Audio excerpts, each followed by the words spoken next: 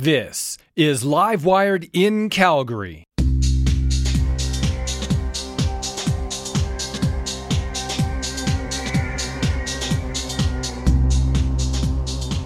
Hey everyone, thanks for joining me for another edition of Live Wired in Calgary. I just saw it today, noticed my file is episode 23 episodes in. Of course, I am your host, Darren Krause, editor at livewirecalgary.com. We have this amazing partnership with CJSW 90.9 FM to bring you this show every month, recorded in studio at the University of Calgary, which is located on traditional Treaty 7 land. Hot button is the only way to describe this month's show. We're going to examine the City of Calgary's upcoming mask bylaw. We'll look at school reopenings, and in a somewhat COVID-19 related story, we're going to look at further changes to Calgary Transit and something we may see more of in the future. Hopefully we've got some time for On Your Radar. I'm sure there's a few things out there that we can shine the spotlight on, but it is a busy show, so stick around. Check out Livewire Calgary on social media, on Twitter at Livewire Calgary, on Instagram at Livewire_Calgary, and like us on Facebook. We do a lot of things on demand these days. TV, music, even transportation with things like Uber or the city's e-scooters. You may recall that the city's been running an on-demand transit pilot project up in the North Calgary communities of Carrington and Livingston. It's an app-based transit service where people book rides in advance and they have a specific pickup spot. Its purpose is to establish a transit presence before there's a fixed route service that's available. That pilot program has so far been successful. It's seen greater than expected ridership and app downloads and has provided a level of service that may not have otherwise been seen in the area for some time. With COVID-19 in play now and the city's ridership on transit around 25% of normal, at one point it was 10% of normal, the city had to cut some bus routes and reduce hours on others. That brings us to today. The city is now looking at replacing some of those fixed service routes that have changed with an on-demand transit. I talked with Chris Jordan, manager of service planning at Calgary Transit, about the idea. Here's a portion of that interview. Can you kind of explain to me first off what sort of layers you applied to this to come up with these routes in Southwest Calgary? You bet. So first and foremost, ridership is much lower than normal due to the impacts of the pandemic. And at our last meeting of the SPC on Transportation and Transit, members of the committee requested that we look into routes that were suspended during the pandemic, and before they're restored, examine whether on-demand service would be feasible before fixed route service is reintroduced. And the catchment area that's identified in our current report to the SPC on TNT is a size and has characteristics, including much lower than normal ridership, that make it possible to examine or explore, as you put it, the replacement of several routes with on-demand community shuttle service. Was there anything that may have led you in this direction, say pre-COVID? Was this an area that generally speaking was seeing a diminishing transit use? You know, for whatever reason, maybe people were within walking distance of the 69th Street station out there, you know, for LRT, or maybe just generally speaking, it is a higher income area. Maybe people were more apt to use their vehicles. What sort of things were you seeing maybe pre-COVID that kind of extended themselves during COVID that kind of made this decision for you?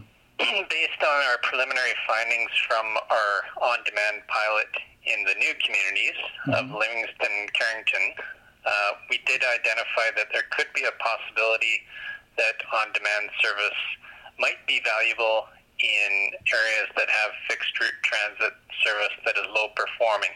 Right. The real trigger for that in this area of West Calgary is the pandemic, the impacts of the pandemic took ridership that was suitable for community shuttle service and brought it down to levels that were not sustainable. Right. And that's one of the reasons we suspended one of the routes in the area during the pandemic. Sure.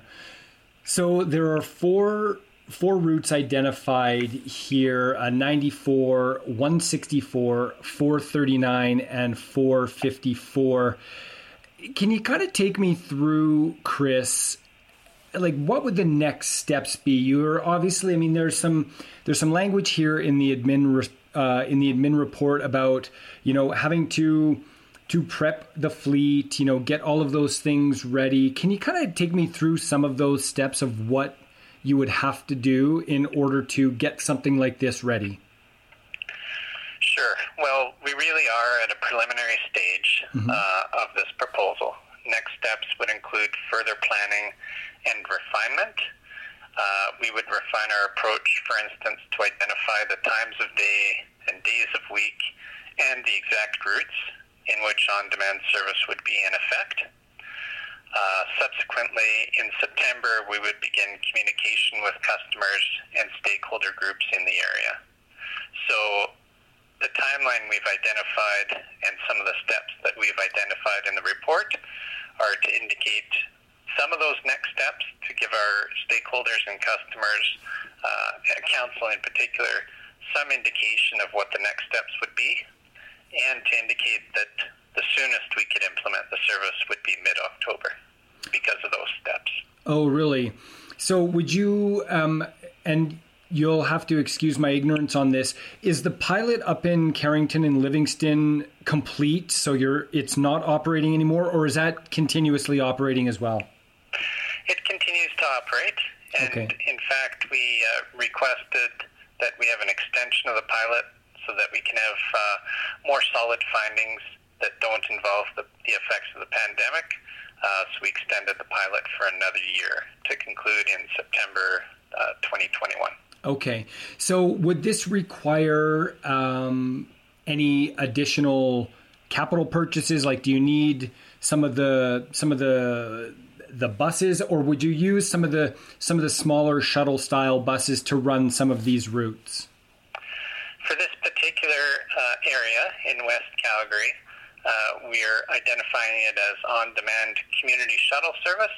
Mm-hmm. So we would use our existing fleet and repurpose it for the intent of using it for on-demand service.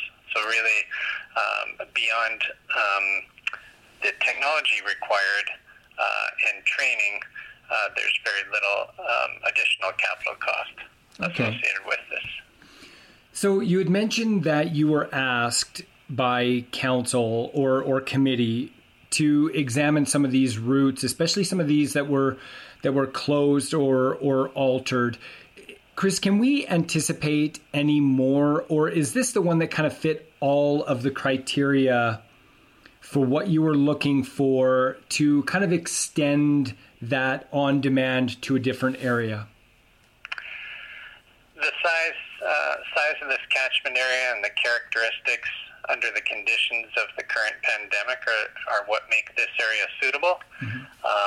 It is possible that we'll learn through the introduction of on-demand service in this area, and we might find that it's applicable in other areas, but that would be a longer term, not an immediate next step. Right. So, and I imagine, Chris, that some of that has to do with the fact that you were able to launch it as a new service up in Livingston, Carrington, and I'm sure some of those findings you can apply to this service should it go ahead in Southwest Calgary.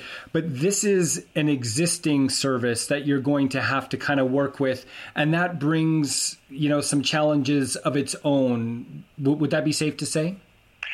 Yeah, introducing new service in this form is a big change to our customers and requires an investment in communications and training prior to implementation. So it is very different than the introduction of on-demand service in a community that has no existing service. Right. So, I mean, aside from the communication, are there any other anticipated challenges bringing it into an existing area where people are used to that regular service, whether it's every 30 minutes, every hour, whatever the case may be, is it just a matter of education and awareness for them, saying, hey, you can still get your transit service, but now you've got to go through, the on-demand transit. You've got to schedule in advance, and, we'll determine our pickup stops. Is it that education process that matters the most? Exactly. So some of the things that our customers get used to over time with fixed route service, like consulting a schedule, checking in on the website to see what detours might be in place. It'll be a different form of preparation that's required for on-demand service. They would have to pre-book a trip, the time required before booking is part of the planning and design. We haven't established exactly what that would be yet, but customers would have to pre-book their trip, typically using an application that's designed with an attractive customer interface. So it does represent a change in the way people would plan and prepare for their transit trip. This idea of on-demand transit is something we could see more of in the future as the city continues to adapt to that so-called new normal in a post-COVID-19 world.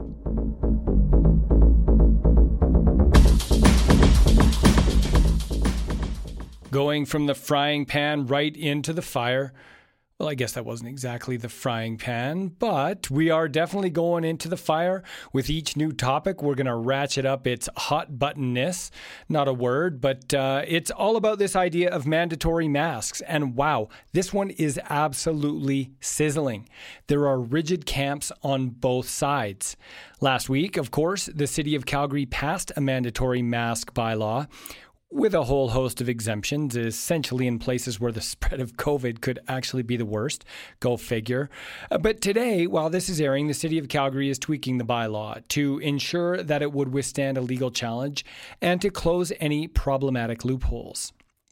We're going to go back, though, and we're going to listen to Dr. Raj Bhardwaj, who spoke at the meeting last week, to hear his thoughts on it. We'll also hear from SEMA Chief Tom Sampson, and I'll wrap it up at the end with a few thoughts on what I've seen thus far.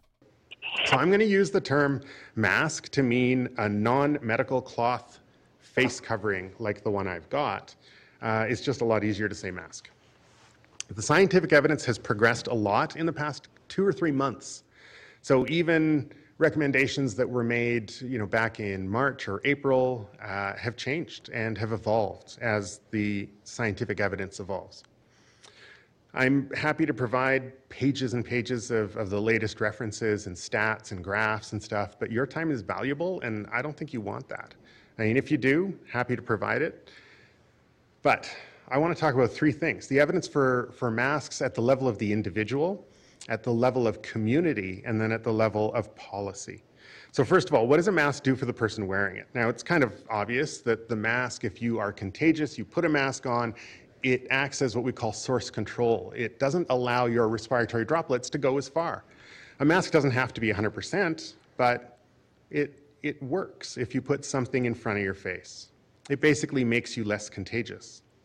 The second thing that it does, and this is emerging evidence from the past few days, is that face coverings have been shown now to reduce the amount of virus that you breathe in from other people's droplet clouds. And that's important. Science says that if you're exposed to a little bit of virus, you're probably only going to get a little bit sick. You might not be hospitalized. You might not end up in the ICU. If you expose yourself to a lot of virus, then you can get very, very sick. And we saw this in places like New York City and Italy when they started running out of personal protective equipment for hospitals. And nurses and doctors and respiratory therapists were getting exposed over and over again. And their viral load, their viral exposure was very, very high, and they ended up getting very sick. So you may have heard that catchy phrase that my mask protects you and your mask protects me. And the implication is that my mask doesn't protect me. And that's not true anymore. My mask does protect me and it protects you. And I think that's really important when we consider masks. So the next evidence, next level of evidence, community. What do masks do to decrease the spread of the virus through a community? And again, there are pages of studies, dozens of them, some stronger, some weaker. But all of it shows that masks reduce the spread of the virus through a community. None of the studies show that a virus starts to spread more or spread faster, or people get sick because they use the mask wrong. None of it shows that people actually see themselves as invincible when they wear a mask and then go and do more haphazard things. Those are theoretical risks, but they've never actually been shown by the evidence. Lastly, is there evidence for making masks mandatory instead of just encouraging their use like we've been doing? Does policy make a difference? Well, we can start with an example close to home. I work at the Sheldon Schumer, just a few blocks away. I care for people with COVID symptoms all the time. They've got fever and cough and shortness of breath. And when I go into the room to see one of them, you better bet I wear a mask. But I also see people who come in for all sorts of things, ankle sprains.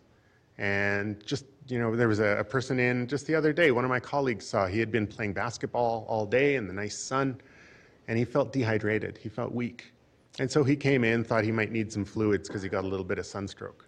And so my colleagues saw him. Those are the kinds of people that we see all the time. But now we wear a mask all the time for every patient. And that's because Alberta Health Services, after a careful review of the evidence, mandated continuous use of masks for all workers, not just the doctors and the nurses, but the cleaning staff, everybody who can't stay 2 meters away from their coworkers or patients. So a lot of other health systems in the world are doing that. That's kind of, makes sense if you're in a hospital. Now, there's actually a couple of interesting pieces of evidence that have come from that. One is that it's actually higher risk for a healthcare worker to catch a virus, catch COVID-19 outside their healthcare facility than inside. When they do the contact tracing, they found that doctors, nurses don't get sick at work. They don't get infected at work. They get infected outside in the community. Second little interesting thing that has come from that is our basketball player who was feeling a little bit weak after playing basketball all day in the sun. He tested positive for COVID. But all of the patients were still safe because we mandate use of masks. All of my colleagues are safe because we mandate use of masks. Another way that mask policy seems to act is as a behavioral nudge. It gives incentive, it gives permission for people to use masks. That's why mask usage increases overall when it's made mandatory. And when there's a critical mass of people using masks, the infection rate drops. Evidence for that comes from all over the world. Comes from our hospitals, comes from cities in Ontario, comes from countries in Asia and Europe. There are plenty of examples, again, that we can cite. So take-home message around masks, really quickly. A couple of things. The balance of the evidence has tipped, even from March and April to now, to like literally this past weekend when more evidence came out. Masks are clearly not the only tool that we should be using, but they fill the gaps that other tools leave behind because none of the tools that we use are perfect. The virus does not spread on its own. We spread this virus, and we have very few tools. We've got stay home when you're sick. That's not enough. You can spread the virus when you're not sick. We have stay 2 meters apart. Super powerful tool. Can't do it all the time. Too painful. Wash your hands. We've made it easy, and people do it. And now we have this other helpful tool, wearing a mask. It's pretty clear from Bardwaj's presentation that the evidence supports the use of mandatory masks. We're also going to hear really quickly here from Calgary Emergency Management Agency Chief Tom Sampson, the city's emergency management director, on why we should be enacting a mask bylaw. Dr. Hinshaw has recently said masks should be complement, not replace other prevention methods. The CDC says that the use of masks is part of a comprehensive package of the prevention and control measures that can limit the spread of certain viral diseases, including COVID-19. Your Worship and members of Council, now is the ideal time to prevent the spread of COVID further. It's nice outside. People can gather and do many activities outdoors. We have 8 weeks until cooler weather will push people indoors. Patios may close, and outdoor social events will become less feasible. We need to use every tool in our toolkit to achieve these outcomes. The most effective tool we have is maintaining at least 2 meters from those around us, but masks do play one role. Since the debate started to percolate, I've seen a lot more people wearing masks. Honestly, full transparency here, I don't wear one everywhere I go indoors, but I do see more people wearing them than not wearing them. I think both Dr. Bardwaj and Chief Tom Sampson said masks are another line of defense in preventing the spread of COVID-19. You see, I maintained a distance. I'm not in other people's space. I do much of my activity outdoors. But I've also been involved in house parties where food is being shared, serving or cooking tools have been shared, and there's been more than just my immediate family. You know, the, hey, can you grab me a beer? And you don't think about who's touching it kind of moment. I think we've all been there during this whole COVID-19 thing. I think the mandatory mask bylaw is a good idea. I'll start wearing one more often, especially in close proximity to others. But I hope it doesn't make people feel invincible. Every day, I see people not following the health guidelines that we already have. Dr. Bardwaj said that none of these single methods is perfect. It's not going to solely stop the transmission of COVID, but put together, they can significantly stop the spread. We still need to be smart about maintaining our physical distance. We need to be making smart decisions about our close interactions with others and washing our hands.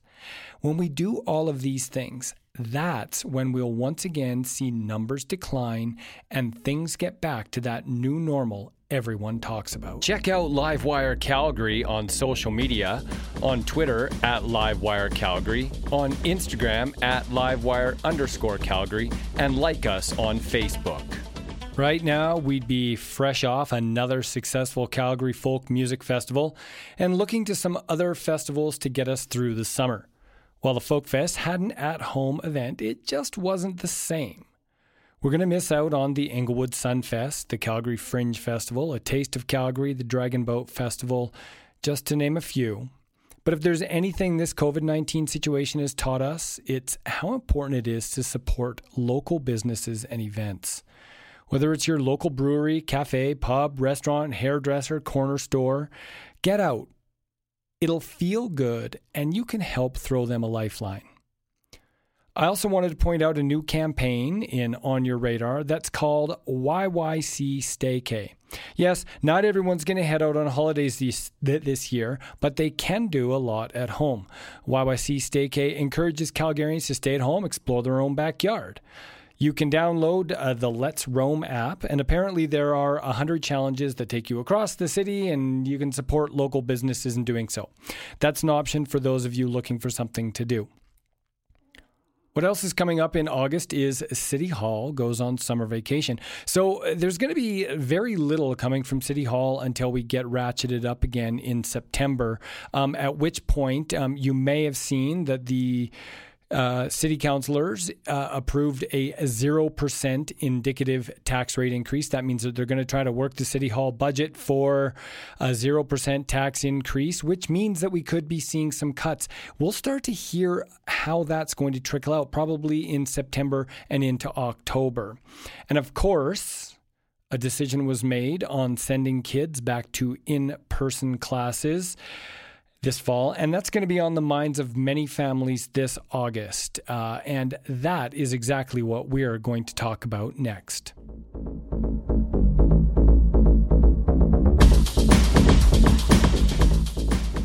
I'm the father of 3 school-aged kids. Another one of them is in university, but now working.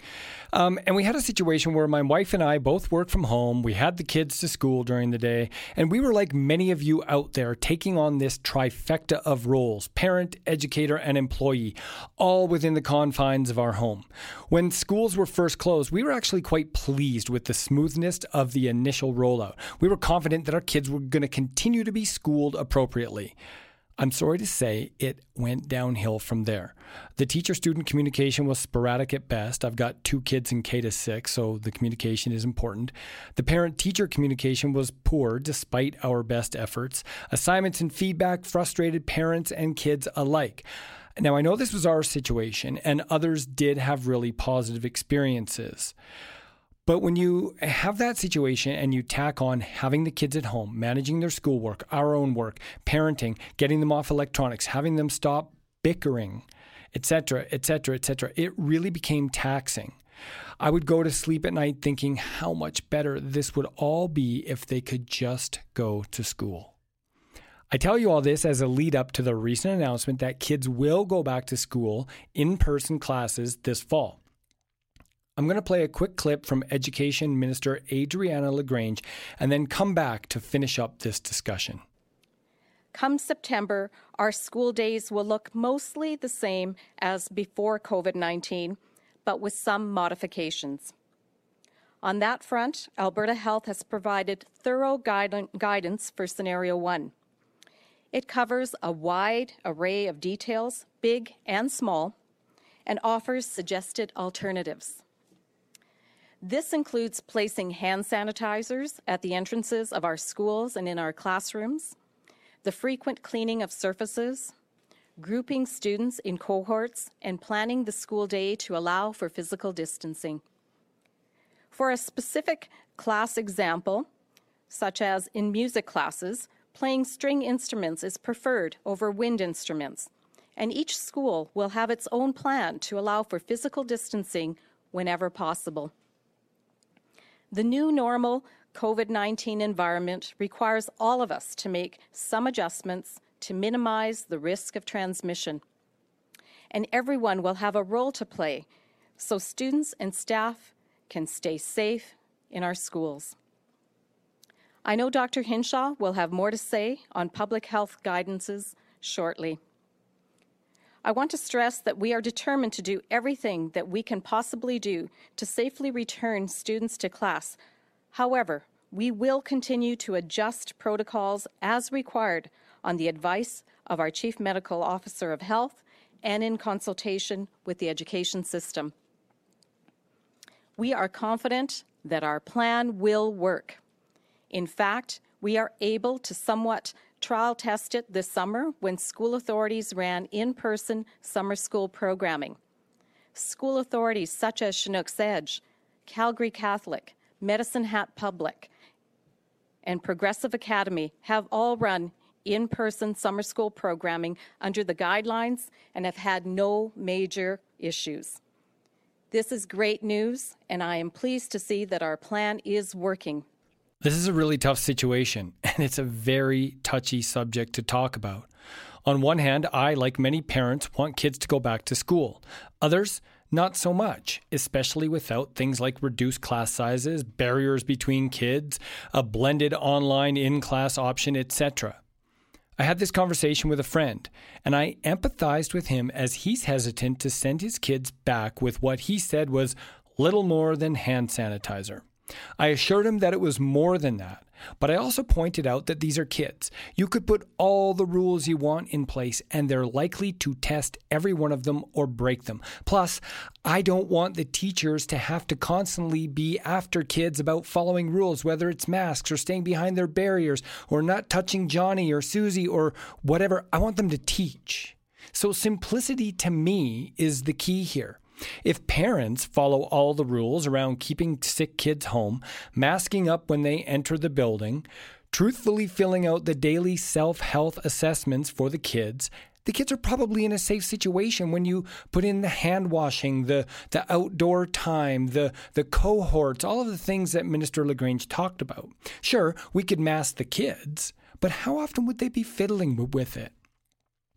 Dr. Hinshaw said early on that sending kids back to school has far-reaching societal ramifications: mental health, wellness, family harmony, the economic impact, etc. From my own personal experience, I would agree. Could we do more? Probably. Would we get a substantially different outcome? I don't really know. There are far too many variables. I'm okay sending my kids back to school with the current plan. If you aren't, I get it. And trust me, we'll be talking about it for all of August. And with that, I've got to wrap it up this month. Thanks to Chris Jordan with Calgary Transit for the interview. Thanks to all of you out there for listening. Enjoy the final month of summer, and we'll catch up with you in a month.